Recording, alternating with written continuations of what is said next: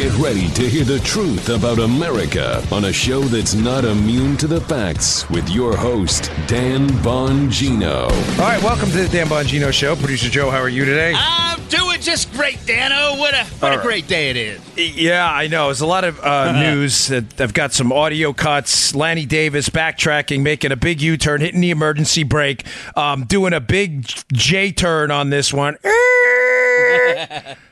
And, of course, the media will largely downplay this event in order to talk about phantom FEC violations that everybody and their mother are starting to question now. Yep. Because they're just so lost in the anti-Trump quagmire that the media has lost any semblance of credibility at all. Yep. It's just unbelievable. It really is. That you have to listen. If you want the truth, listen to this show, because I pick through the cornucopia of stupidity every day and pluck out what you need to know so you have the real facts to analyze what's going on. It's just bizarre. Oh, man, frustrating every day. You just think just once a blind squirrel would catch a nut, right? Not with the media's case. They can't get this thing wrong often enough.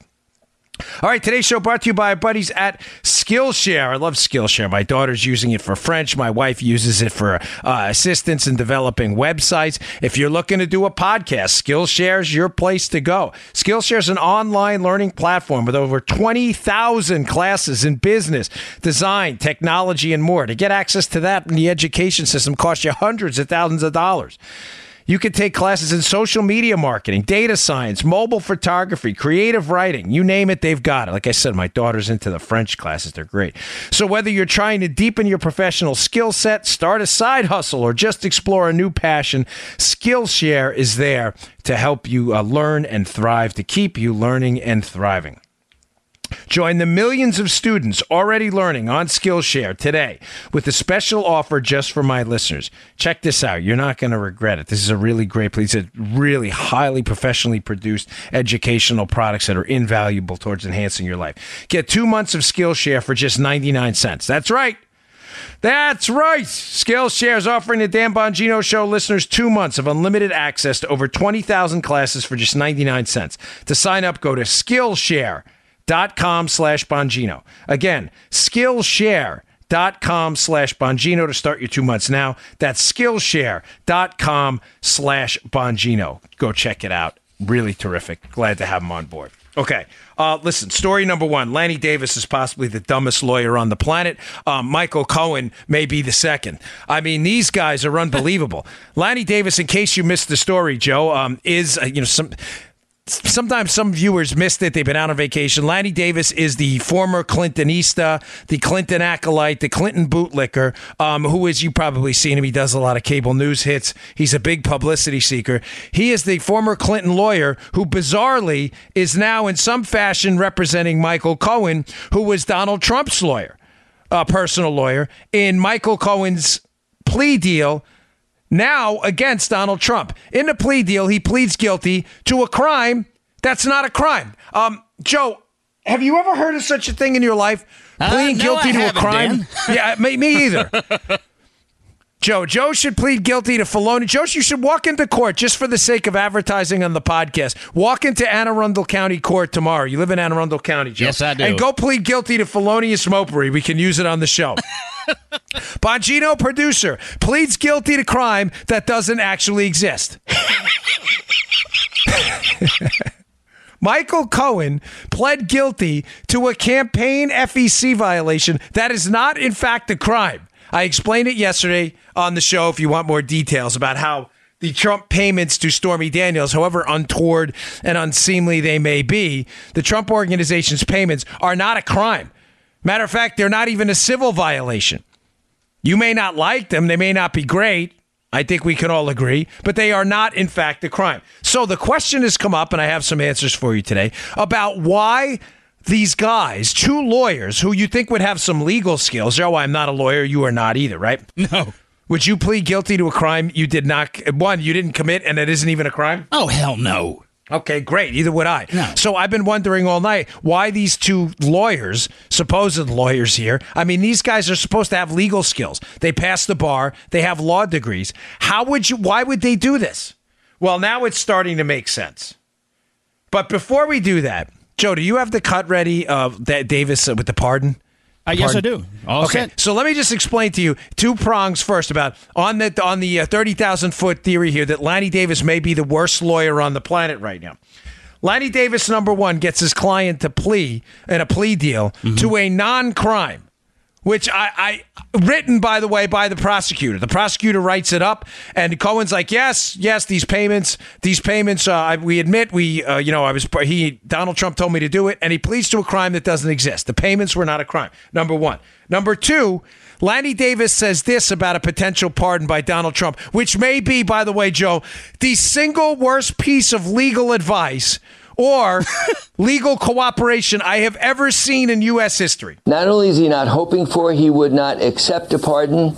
He considers a pardon from somebody who has acted so corruptly as president to be something he would never accept. Oh my gosh. This guy's a lawyer?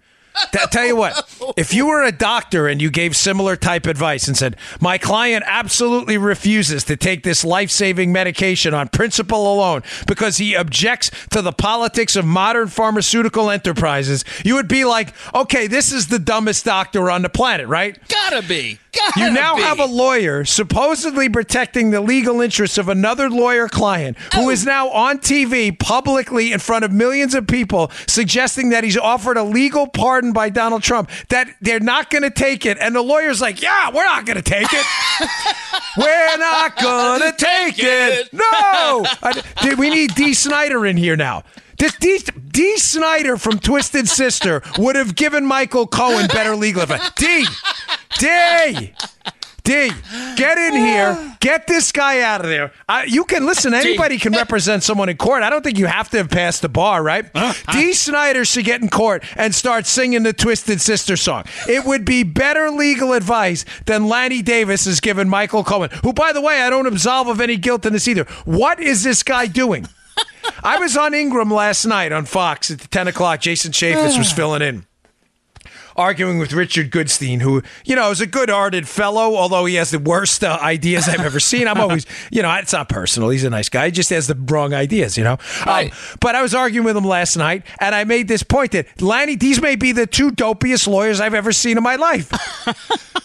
Guys, Dee Snider would give better advice. If you asked, does anyone know Dee Snider? Someone go and ask Dee Snider from Twisted Sister, right? Go and ask him two questions. Don't tell him about the podcast. Just say, hey, D, if you're a friend of his, obviously, if you're not, it'd be a weird conversation. If you're a friend of his, go, D, I'm going to ask you two questions. I know they may be random, but I just want your answer. D, would you ever plead guilty to a crime that wasn't a crime? Yes or no? Do me a favor. Email me back the answer if D actually responds. I guarantee you he will say, no, I wouldn't. D, question number two. If you plead to a crime that didn't happen and the president of the United States wants to pardon you, absolving you of the legal consequences of a crime that didn't happen that you pled to, would you or would you not accept the pardon? I can guarantee you D would say, yes, I would accept the pardon. Would someone please get Dee Snider into Michael Cohen camp? Oh, man. Oh, my gosh. Were you not ridiculous. See, now we're all right. I was a little fired up this morning. Joe's having serious technical issues. I need to get flowing sometimes. The Dee Snider thing helped me out a little bit. Yeah, there you go. Gosh, you know Twisted Sister, right? Yeah. Get him in here. I'm going to turn this down a little bit, a little hot, this show. I'll fix it But, no, it's all right. Leave it in there. Yeah, but I just turned it down. But thank you. Joe, see, Producer Joe to the rescue. Okay, here's some possible explanations here. Lanny Davis is as Clintonista as a Clintonista gets. This guy next to the Podestas is as knee-deep in the Clinton swamp as any human being on the planet. Amen, Why brother. this guy is representing Cohen is a mystery to a lot of people. I don't know. I can't get in Lanny Davis or Cohen's head. I can only speculate. But I do owe you some kind of an explanation. Clear that this is speculation on my part, because unlike the media that tries to do the Karnak on Donald Trump and pretends to read his mind all the time, I can't read Michael Cohen or Lanny Davis's mind. I can tell you things I know and speculate from there. Here's what I know. Lanny Davis has acted in the past as a representative of a Ukrainian oligarch, a guy by the name of Dmytro Prytash, who is deeply connected to Putin. Mm-hmm. So Lanny Davis, let's be clear, has his own foreign entanglements. I am not suggesting what he did is illegal at all, because it's not. He registered on behalf of a foreign agent. Right. I'm simply telling you that these are conflicts in a case investigating what? Russian collusion. Right. Davis has his own entanglements with Russians. Not illegal, but unquestionably some kind of a conflict here, at least ethically, if not maybe legally. Now, why would he hire Davis? I don't know. Maybe Cohen figures he can curry favor with the liberal left by hiring a Clinton lawyer. And by the liberal left, I mean what, Joe? The media. Maybe Cohen figures he needs to win this case in the court in the court of public opinion, Joe. He needs to look like a white knight to the anti-Trump and liberal media crowd. Right. So what? I mean, think about it, right, yeah, Joe?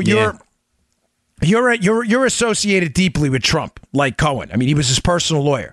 Mm-hmm. You know the media hates Trump and it's not going to be logical or rational in this case. Right. You know the anti-Trump crowd hates Trump. You know the never-Trump crowd hates Trump. You know Democrats up on the Hill hate Trump.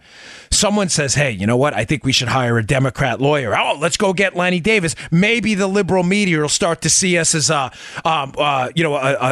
turncoat on the Trump team. And then all of a sudden they'll get in our corner too and back us up. That's the only reason I could see hiring this guy. Everybody hates Donald. Everybody. So maybe they hire someone they know hates Donald Trump as much in the form of Lanny Davis, or at least Lanny Davis's orbit, if not Davis himself. Now, a couple other things on what happened yesterday. So and by the way, forgive me, yesterday I kept talking about a law and crime piece. If you're listening in reverse or whatever, it's actually an Epic Times piece yesterday. So forgive me, I said that wrong. But today it is a law and crime piece. There's a really good law and crime piece about some possible motives for Michael Cohen pleading to a deal. So D. Snyder, we may have an answer for you here. Pleading to a crime that didn't happen. It's a pretty good piece, super short, very sweet, but gets right to the point. And that is obviously not a right-leaning blog, but they have some good information often. This guy Mitchell always sends me stuff from there, by the way. So, I read the emails, folks. I just I can't respond to all of them. I'm sorry. The audience has grown so much, it's gotten impossible. But I do read your stuff, so that's why I keep that channel open. One of the reasons, and again, it's speculation, but based on prior experience, is that Cohen's wife may have been targeted, Joe, as well. Now, we've seen this before. We've seen this in the Flynn case, where there were credible allegations against Lieutenant General Mike Flynn. Right. That the reason Flynn may have taken a plea deal on the false statements charge, even though it's pretty well recognized, even by the FBI themselves, that Flynn was not lying to the FBI. So the liberals go, oh, but he took a plea. Well, when you look at it in the context of the fact that Flynn's son was being targeted too, it makes a lot of sense. Listen. Well, let me just get to the Cohen things. I'm going to give you some personal experience here. Things you're not going to get anywhere else, because I actually did this kind of stuff. I know how this works. All right. If you're telling a Cohen, who, by the way, I didn't mention this part, Cohen's wife, I forget, I think it's Laura, but Cohen's wife, Joe, in the tax charges, the tax avoidance, evasion charges that he was facing, Cohen's wife had signed, according to this law and crime piece, some of the documents herself. So the theory is that given that she may have had some implication based on the fact that she signed some of these tax documents, that she may have had some involvement. That's what led to the speculation in the piece that maybe they said to Cohen, "Hey, Daddy-O, you better plead guilty to this, or you're going to go after we're going to go after your wife too."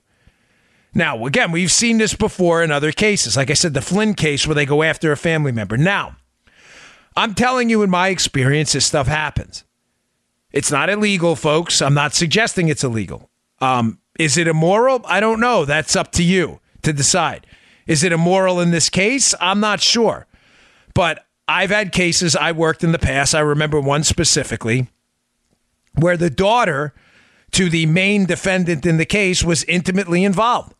She had been involved in some unquestionably illegal financial transactions, and when we brought that up to the client to the defendant in the case, he all of a sudden got real eager to cooperate.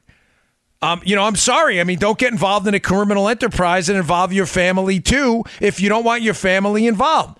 Now, what's bothersome about the Flynn case is there was no criminal enterprise. The FBI themselves acknowledged Mike Flynn was not deceptive in their interview. So that's why I say, is it immoral then to threaten his kid? Like some places have alleged that your kid, we're going to go after your kid too. I'd say so. In this case, it appears Cohen's wife may have signed some of these documents too. So the theory is that he pled, number one, to a crime that's not a crime in order to get his wife off the hook. So read it. I said, I'm not here to make Cohen look good or bad. I'm just here to give you the facts. And I'm telling you that this was a really dumb decision if that's the case. And I think it was done, and Davis agreed to it. The only reason it seems to be is to rope Trump in. Because, Joe, the other tax evasion charges that Cohen pled guilty to have absolutely nothing to do with Donald Trump. Right. Davis is a Clintonista. It's obvious the prosecution now in the Southern District of New York, a very, very liberal outfit that was referred the case by Mueller, wants to rope Trump in. How do you rope Trump into a tax evasion charge about Michael Cohen's personal business? Oh, you say that he was directed to violate campaign laws, even when it's not a violation of campaign law.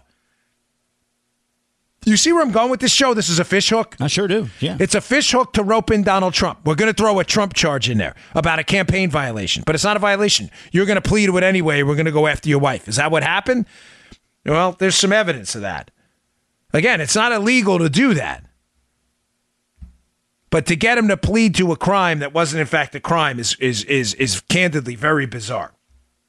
Now, there's some other breaking news on the Lanny Davis Cohen case. This thing gets stranger, ladies and gentlemen, by the day. Here's why I'm having a really difficult time understanding why he hired Lanny Davis. Because on one hand, Davis seems eager through the plea deal, Joe, to rope Donald Trump in, fishhook him into this case to make Donald Trump look bad. Mm-hmm. And Davis has said some things on the news that are questionable, especially about the information Cohen has. So, a couple of days ago, and even up to yesterday, everybody was under the impression that Cohen was cooperating because he was looking to take down Trump now. Davis was involved in this takedown of Trump as his lawyer. Cohen had all this damaging information, which was being hinted at by Lanny Cohen. He has information about the hacking. He has information about the Trump Tower meeting. He has all this information. But yesterday, Lanny Davis slam on the emergency brake, J-turn, quarter turn of the wheel, slam on the emergency brake, turn around, go in the other direction. Do a bootleg. No, the bootleg is actually where you go in the J-turn is where you go in reverse, and you go from reverse to forward in the same direction. So they do I remember this from Secret Service training school. That was the coolest thing ever, by the way, the bootleg. Going like 80. We had the Camaros at the time. Oh! You do a little quarter turn of the wheel, slam on the emergency brake. Wheels come around. It's incredible. So Lanny Davis makes a big U-turn on these public statements. Let's be clear what I'm saying here. Point number one, the takeaway. That these are the dopiest legal decisions I've ever seen in my life, pleading to a crime that doesn't happen. Point number two, why would he plead with a deal? Maybe because his wife was being threatened. Point number three, Davis, all of a sudden, is now starting to backtrack on some of these allegations that Cohen has all this devastating information. You have that cut ready? Here's Lanny Davis, now all of a sudden, clearing up some misperceptions about the information Cohen has, especially about one key component of the dossier. I do want to ask you about the Steele dossier, because in that your client has mentioned that he met with Russians in Prague in the summer of 2016. That's not correct. So did he go to Prague in the summer of 2016? Number one, he never went to Prague. Went to Prague. Number two, he never mentioned. Number three, there is a public document on the website of McDermott, Will, and Emery that denies. Gotta ask you. 13 references to Mr. Cohen are false in the dossier, but he's never been to Prague in his life. And by the way, the number of times that falsehood has been repeated, I'm not accusing you, is the classic example that if you mention something a million times and you get Google hits and they're all false, it's still zero. Wow. You know, big hat tip to Chuck Ross at the Daily Caller, who has been doing just tremendous work on this. If you go to his Twitter feed, I don't know what his Twitter, I think it's at Chuck Ross DC. Just put Chuck Ross in there. You'll find him. He's a looks like a redheaded guy. I don't know. I never met him, but you'll see his avatar. This guy's Twitter feed, along with Jeff Carlson, along with Lee Smith and others, is just a gold mine. Paul Sperry, who I'll get to in a minute about the Clinton emails. Oh, Joe, do I got some sweetheart stuff on that stuff. All right. On the Clinton email stuff by Paul Sperry. These guys are a wealth of information. You know, when I hear stuff, by the way, from sources, I'm serious. Sometimes I'll go to their Twitter feeds to see if they're hearing the same thing, and then I'll find new stuff I never heard at all. These guys are great. Chuck Ross has been all over this. Folks, understand how profound what was said yesterday is. I'm done using the bombshell thing, because everything's a bombshell. Bombshell. Now, bombshell's lost its meaning because the media doesn't care about any of it. Candidly, either does the Justice Department, it seems, anymore. But understand what Davis, a Clinton acolyte, a bootlicker for the Clintons, who's representing a guy who is now committed to taking down Donald Trump, Michael Cohen, who has claimed for days, if not weeks now, through his legal intermediaries that they have damaging information on Trump, has just put out a nuclear bomb that, by the way, the dossier allegations that Michael Cohen traveled to Prague in the Czech Republic to be the intermediary in a Russian collusion deal with the Trump team is false. He just said it. Hit the 15-second rewind button a couple times and listen again. His own lawyer, who notably cannot stand Trump, is a Clintonista, and Cohen, who is now committed to trying to take down Trump, has just admitted that the stories of Michael Cohen going to Prague to act as the key intermediary in the deal between the Russians and Trump to overthrow the election is false, fake news. Ladies and gentlemen, that is a key tenet, a core on which the entire dossier has been built on. That the Russians colluded with Trump and that Cohen, the lawyer, was the intermediary. Their own anti-Trump lawyer, and Cohen himself, who's trying to take down, it seems, the Trump team at this point, is now admitting in the media, that it's false. That the central component of the dossier, where was the mainstream media on this? Where was the mainstream media covering this major breaking story? That the document used to spy on the Trump team, let's keep it simple. The document used to spy on the Trump team, the dossier, a key tenet of it was that they were spying on the Trump team because they were colluding, and the big colluder was Michael Cohen, who traveled to Prague to meet with Russians. His own Clinton lawyer just said yesterday, not true. This is categorically false. Now, there's another angle to this. And a hat tip to the Daily Caller. Was it Peter over there? Peter and Chuck Ross. I'm not sure. I think it was Peter Hassan and Chuck Ross. I'm not sure. But I know Chuck Ross was involved in it. But I saw this story too. Is this another one of those fake news stories that are leakarooskies? The dipsy-do leakaroo. Back again. What am I talking about?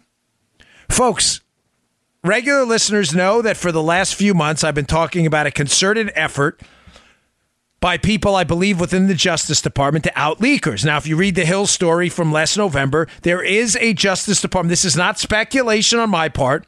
It's the Hill, not a right-leaning outfit. Jeff Sessions has already publicly announced an ongoing investigation to investigate over 20 potential felony leaks of information to the media. This is an ongoing operation. The story is not new. It dates back to November. We're now in what, August? I've told you all that I think a concerted effort to do that have been coordinated leaks of misinformation to see how the misinformation gets out. I use the Miami Vice story all the time from the movie, where they leak the wrong date to 3 or 4 different outlets, giving a different date to each one to find out where the mole is.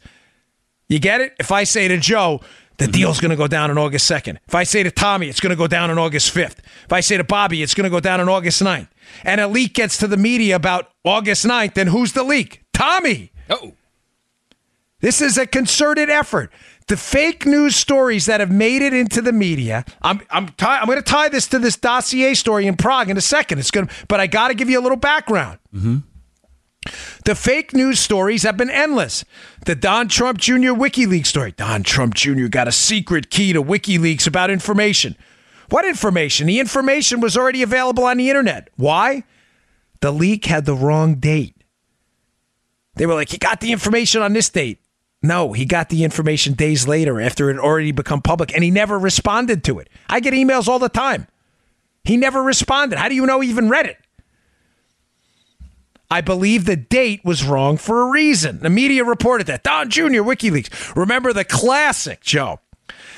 The classic Joy Behar View moment when she's reading on the air. Mike Flynn was ordered when Donald Trump was a candidate to reach out to the Russians. Joy Behar's like, yeah. She was ready to have Dee Snider come on the set and start singing for her. Right? She left just like that. That's right. That left. You got that down. She was so stoked, Joy Behar. She thought she had him nailed. What was the problem with the story? The story was right. Mike Flynn was asked to reach out to the Russians. Along with everybody else after Trump was the president-elect, not when he was a candidate. In other words, he was doing his job. The story was an enormous embarrassment. Brian Ross from ABC was fired because of it. Joy Behar was humiliated again. Well, that's not hard to do. But Joy Behar was humiliated.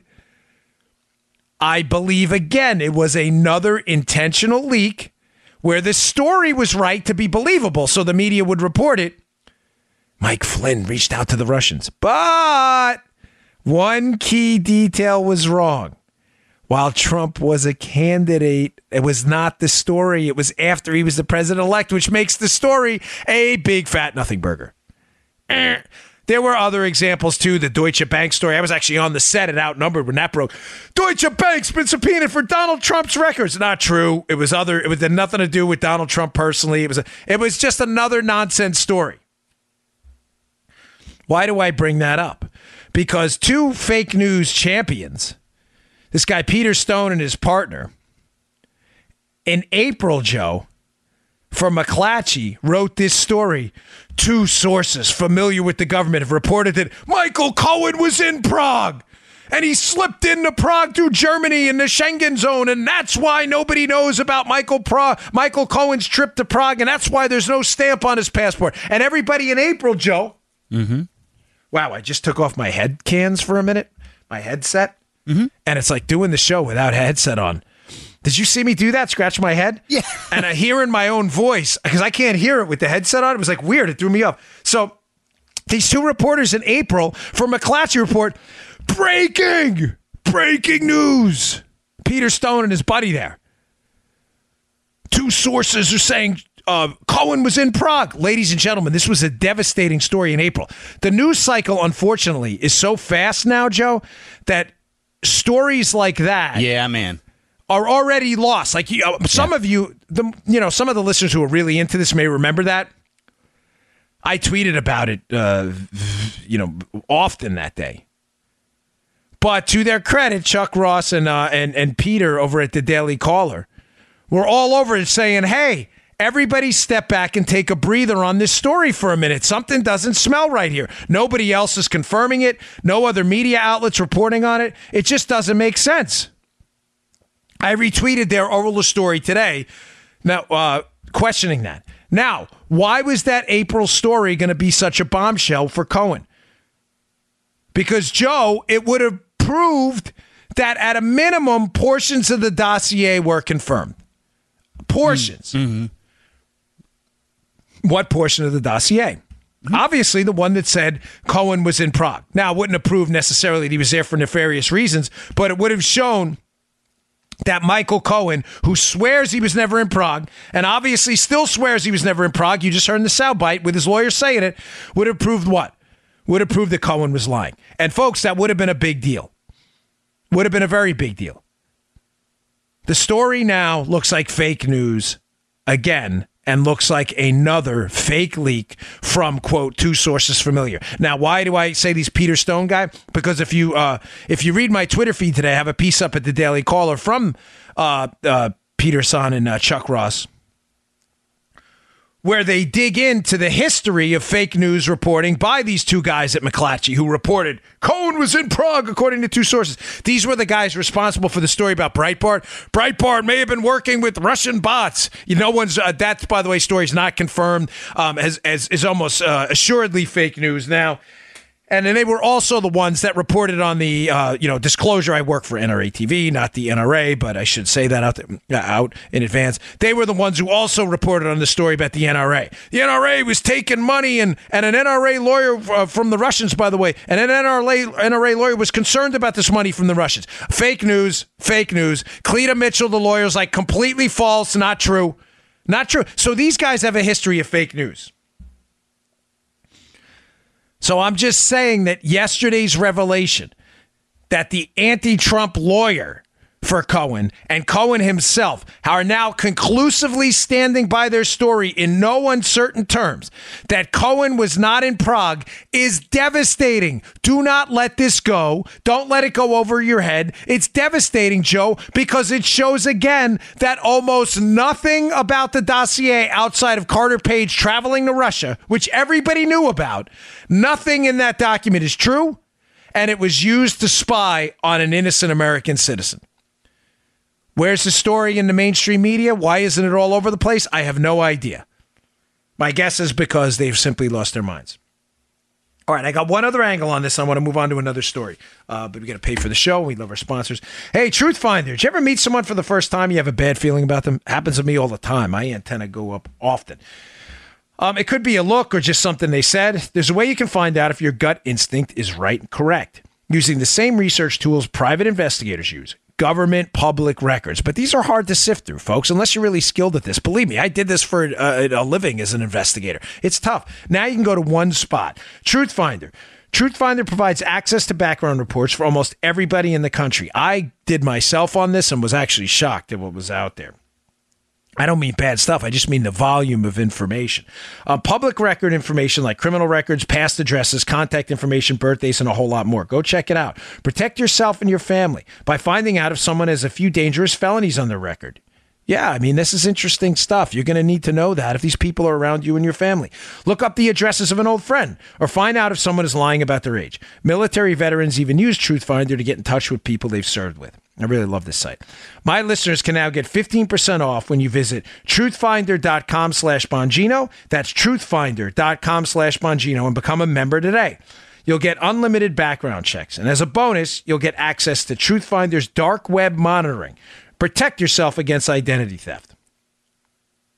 Just go to truthfinder.com/Bongino for 15% off and enter a name to pull your first report. That's truthfinder.com/Bongino. Really easy to use, folks, and definitely worth your time. Truthfinder.com/Bongino. You okay? You're like moving all around. Yeah, I'm just looking for some stuff, technical stuff around the office here. Yeah, Armacost, he looks like he's like trying to itch his athlete's foot or something like that. So no, I do that before we started. Yeah, did you? I'm like, what does he do? You don't actually have athlete's foot, but it was funny. You're like, I see him. He's like bopping around. I'm like, what is he doing over there? It's weirded me out a little bit. All right, one final note on this Lanny Davis, Michael Cohen story. Showing you, by the way, again, that this guy's got nothing. They took a plea to a crime that didn't happen. I think they took the plea because it may have been some pressure put on Cohen's wife. The major bombshell yesterday was not even that they took the plea. It was that Cohen is now entirely debunking, despite his commitment to hurting Donald Trump at this point, Cohen is now entirely debunking the dossier used to target the Trump team, and the media's left that alone. They've almost completely left it alone. One last point. Cohen had seemed to intimate and hint at to the audience he was trying to play to, which I think is the anti-Trump audience, because he's trying to win public favor, get some donations to his website, which I'm not going to mention, So there were some hints, Joe, that Cohen's got information on the Trump Tower meeting. Remember the Trump Tower meeting? Don Trump Jr. takes the meeting with Akhmetshin and Veselnitskaya, who, by the way, are both connected to Fusion GPS, hired by Hillary. Yeah. The Trump Tower meeting. Oh, this has been the source of every Democrat narrative from day one. It's that they colluded. It's that they tried to collude, even though no information was exchanged at the meeting, which is absolutely bizarre. But this Trump Tower meeting is the key to the Democrats' entire case. They love this thing. They can't stop talking about it. Cohen was like, hey, Davis said, we may have some information, hinting that they were going to blow the roof off this Trump Tower meeting, that Donald Trump Sr. knew about it, that this collusion meeting with the Russians, Trump Sr. knew about it.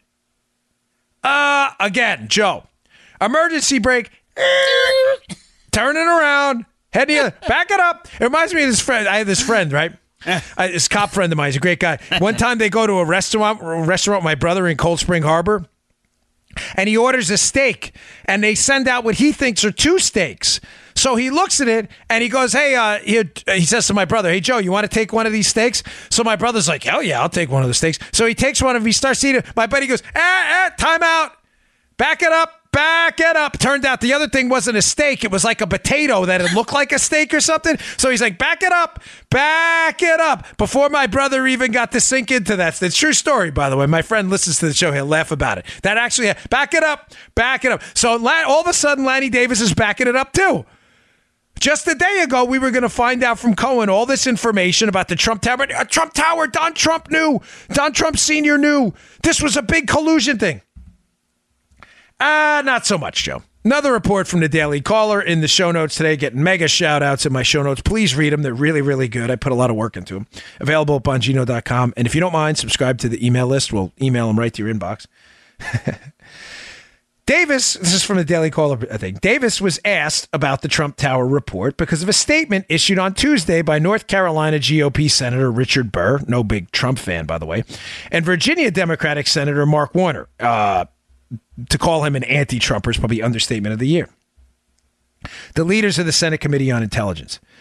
The senators said in the statement that Cohen told the committee, Joe, in October of 2017, what did he say? That he was not aware of the Trump Tower meeting until it was reported in July of 2017. Oh, so under oath, you said in a Senate meeting, Michael Cohen, in contrast to what you've been hinting at in public recently in your efforts to take down Trump, you said that Trump didn't know about it and that you were not aware of it either? Wow. Burr and Warner said Cohen's legal team confirmed that the testimony was accurate. All of a sudden, big U-turn. Why? Now they're like, oh, okay, now you're saying you know about the Trump meeting? You didn't tell us that on the oath. Why don't you come back in? Let's see if we have one of these perjury, lying to Congress charges for you now. Now they're changing their story.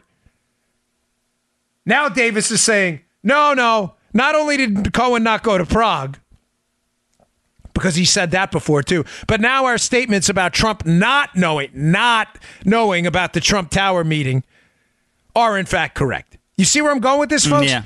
The Davis thing and the Cohen thing is a big nothing burger. The media is trying to paint this out like this is the big John Dean moment, that they've got this guy who's going to rat out the entire Trump team. Do you understand there is no there? Please listen to me. There is nothing there. Stop worrying so much. This is a concerted effort by the Mueller team to take down the Trump team, and they will continue to target Trump people. It will be an endless witch hunt. But regards to Trump specifically, take it to the bank, cash this check, and spend the money. Donald Trump has no legal liability in this at all. I am telling you, there is no there on the collusion thing. Every single angle they have taken in this thing has absolutely fallen apart. There is nothing there. They are spinning their wheels. They are making martyrs out of people left and right. And they are ultimately going to lose because you cannot go back to the future like Michael J. Fox and back into the past and sing Johnny B. Good on stage and reinvent rock and roll. There was no crime. You cannot go back into the past and invent a crime that did not happen. There is nothing there. Trump knew about the Trump Tower meeting. I take that back. No, he didn't. We were just kidding. Whoopsies. Whoopsie. My bad. Yeah. Nelson Muntz. Nelson. Nelson Muntz moment. Bart falls out of the tree and breaks his arm after Nelson, and Nelson goes, "But I said it," like it's supposed to go away. The Prague story. No, that's not true either. Is anything true? The Mueller case is an abomination. They have nothing. By the way, I have a really good piece from Epic Times again, up in the show notes today, just with regards to that Trump Tower meeting. I'll just keep it short, but Rinat Akhmetshin, who was a former Russian intelligence associated individual who showed up at that meeting with Veselnitskaya, the lawyer working for Fusion GPS, is a key question asked by this guy Brian, who writes at the Epic Times, that I have in the show notes today. The key question he asks is, why is nobody talking about the fact that Akhmetshin was unquestionably tied to Fusion GPS? Now, this is a big... I know it seems elementary to you regular listeners, but if the key tenet of the Trump Tower meeting is the Trump Tower meeting was an effort at collusion, but the people who showed up were not working for the Russians, but working for people working for Hillary, the only collusion could have been by the Hillary team with the Russians. Joe, does that make sense? Yeah. Now, the reason this guy Brian writes about this in Epic Times, and I'd like you to read the piece, is he goes back to a keynote Bruce Orr took in his conversations with Glenn Simpson. Glenn Simpson managing the Fusion GPS operation here. Simpson apparently told him that much of the collection about Trump, the Trump campaign, ties to Russia. Excuse me.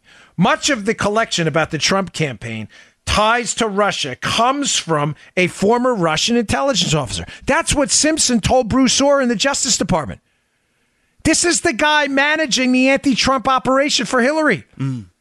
Ladies and gentlemen, how many Russian intelligence officers are there in the United States? Or formers? Is he talking about Akhmetshin? Do you understand how devastating this is to the entire case then? That the guy, Joe, who showed up at the meeting with Don Jr. was a former Russian intelligence officer working for a company hired by Hillary? The collusion then is between Hillary and the Russians, not the other way around. That's the key takeaway from this. That's why this Trump Tower meeting is so devastating to the Hillary team, not to Don Trump Jr. Don Jr.'s already released all the information he has about this. Important piece, though. Read it. All right, on the Hillary stuff, I'm going to get to that in a second. This is key, too. All right, before we get to that, the Quipsters. We love Quip. Like a power washing for your mouth. Of course, if you power wash your mouth, you probably lose your face, but Quip has solved that problem. You don't want to take a power washer to your mouth, but you do want to take a Quip toothbrush because your mouth will never feel better. I heard the Quip commercial by one of the managers on the owners on Sirius, and he mentions the word this pristine clean, and I think he's right because that's how it feels. When it comes to your health, brushing your teeth is one of the most important parts of your day. Quip knows that. They've combined dentistry and design to make a better electric toothbrush. Quip is the new electric toothbrush that packs just the right amount of vibrations into a slimmer design at a fraction of the cost of bulkier traditional electric toothbrushes. And guiding pulses alert you when to switch sides, making brushing the right amount of time effortless. Makes it super easy. Tells you when to start, when to stop, when to switch sides. Comes with a mount that suctions to your mirror and unsticks. You can use it as a cover when you travel, which is great. And because the thing that cleans your mouth should also be clean, Quip's subscription plan, which I have, refreshes your brush on a dentist-recommended schedule, delivering new brush heads every 3 months for just $5, including free shipping worldwide. Quip is backed by a network of over 10,000 dental professionals, including dentists, hygienists, and dental students. This brush is awesome. Please pick it up. You will love it. Most toothbrushes don't get named one of Time Magazine's best inventions of the year, but Quip did. You pick it up, you'll find out why. Quip starts at just $25, and if you go to getquip.com/Dan, that's getquip.com/Dan, getquip.com/Dan, you'll get your first refill pack free with a Quip electric toothbrush. Go to getquip.com/Dan. Don't miss out. Great toothbrush. Everybody in my family uses it, and you will feel great afterwards. You'll be like, ah. Okay. Another great piece in the show notes, which is terrific.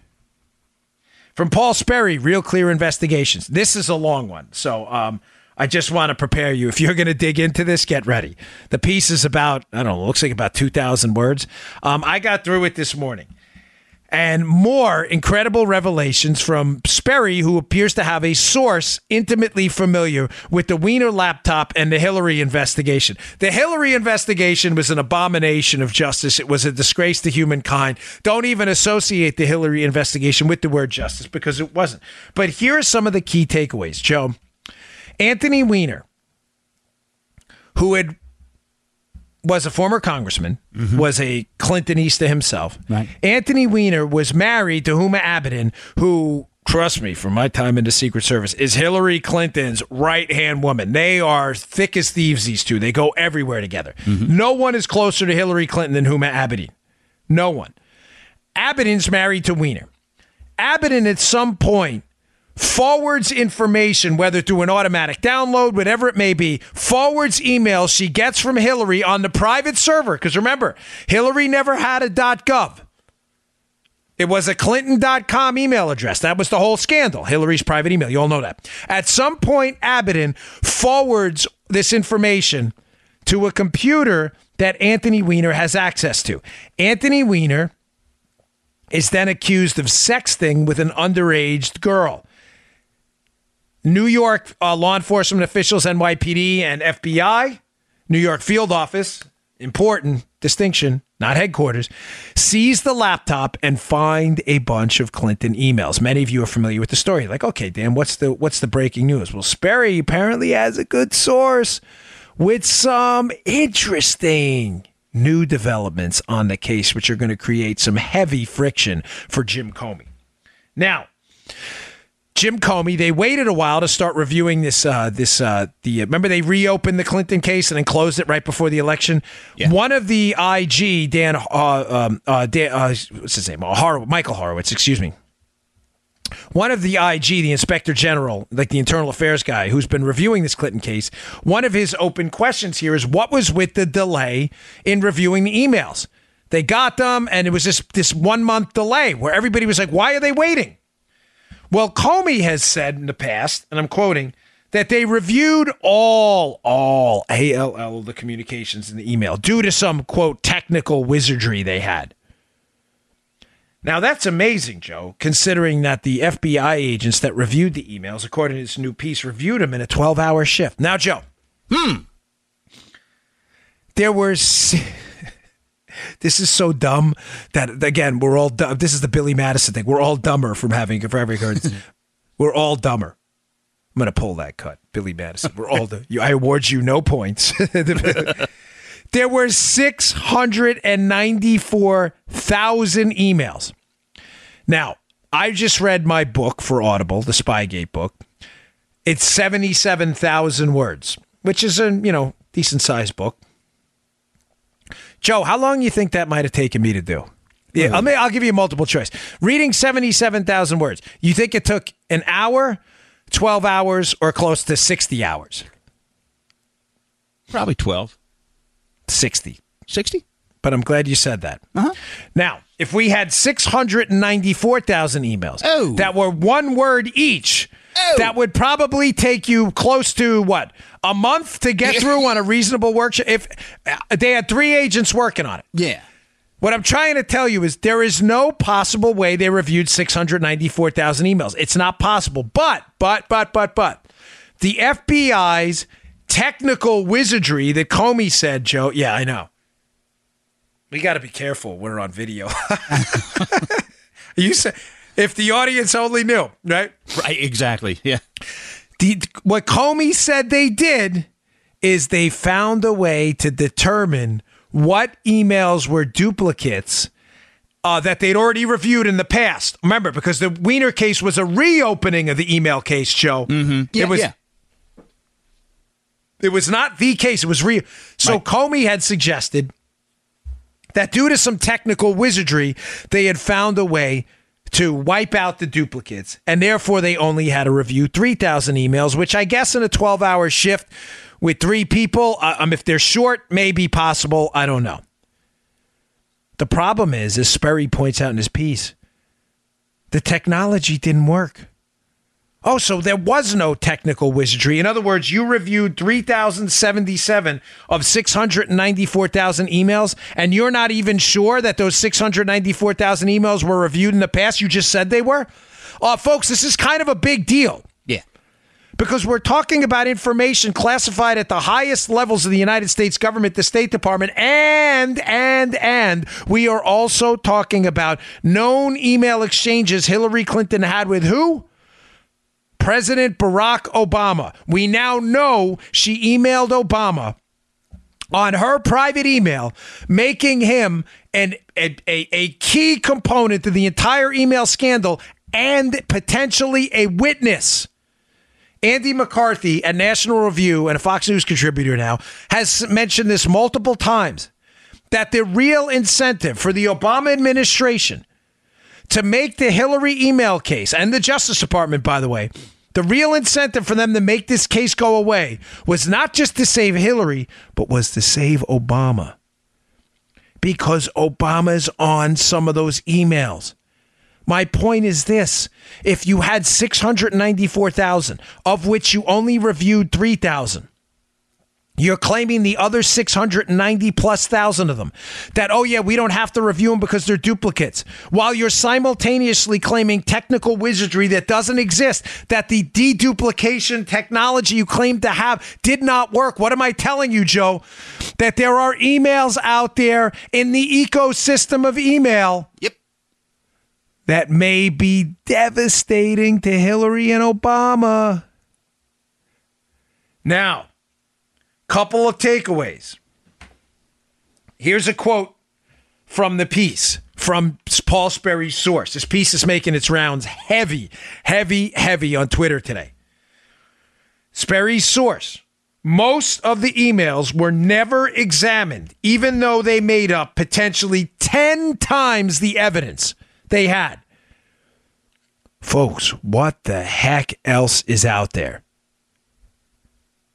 Now, regular listeners, a lot of the conspiracy components to this, the actual conspiracy to suppress the evidence in the Hillary case, are not new. But this source's information is very new. Key takeaways in the Sperry piece, because it's very long. I suggest you read it, but I'll sum it up for you. Number one, there is absolutely no way they reviewed all the emails. The duplication technology failed. Second, the body of evidence out there that hasn't been reviewed yet is potentially 10 times the emails we've seen. Number three, are any of those emails to Obama, and what the heck do they say? Number four, why was no damage assessment done? What does that mean? Joe, if we were to catch you as a foreign Russian spy, one of the first things the intelligence community does is a damage assessment of what you may have given up. Yes. Why was no damage assessment done by the intelligence community on the Clinton emails and what information foreign actors or others may have? I think we all know the answer to that. The answer is you don't ask questions you don't want answers to. Simple as that. Another takeaway.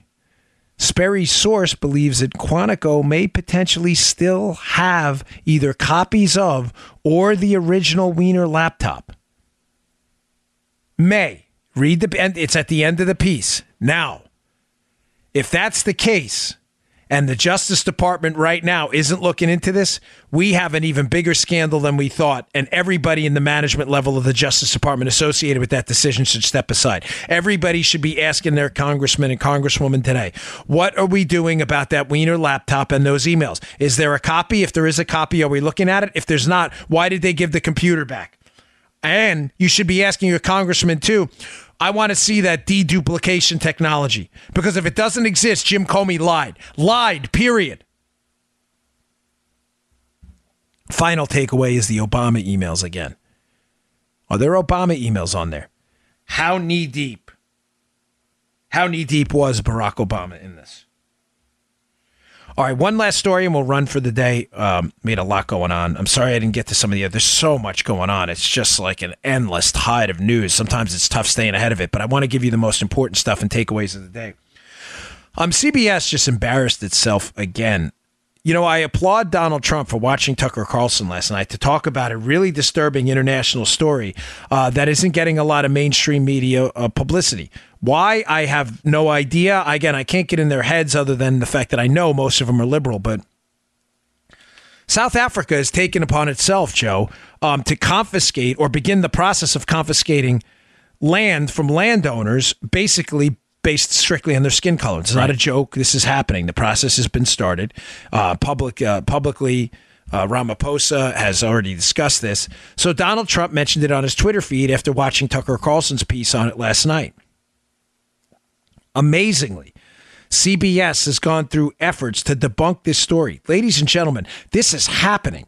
This is actually happening in the world today, where hardcore, real-world racist policies are being instituted at a government level in South Africa, and the process is on its way.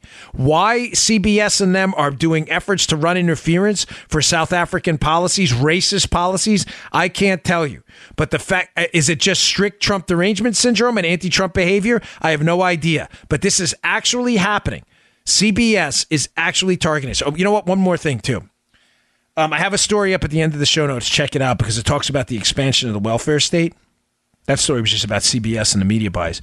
But 52.1% of kids under the age of 18, Joe, are now living in homes that are getting some form of means-tested government welfare program. Ladies and gentlemen, this is incredible. Wow. This is unacceptable. We are not even willing to have the fight anymore. Is this really where we want to be, and can we afford this? The government is not help. I'm sorry. And we should take that fight right to the liberals. We are incentivizing really behaviors that are not going to lead to the long-term prosperity of anyone. This is not a safety net anymore. 52%. Read the story. It's from CNS News up at the show notes. All right, folks, thanks again for tuning in. We recovered nicely yesterday. Great day of listenership. I really appreciate it. Please, I implore you to subscribe to the show. It is free. It's available on iTunes, Spotify, SoundCloud. You can enable the skill on Amazon Alexa. You can enable it on Google Play. They have a podcast app on Google Play. It really matters to us. The subscriptions drive us up the charts, so we really appreciate it. Thanks a lot, folks. You just heard The Dan Bongino Show. Get more of Dan online anytime at conservativereview.com. You can also get Dan's podcasts on iTunes or SoundCloud. And follow Dan on Twitter 24/7 at DBongino.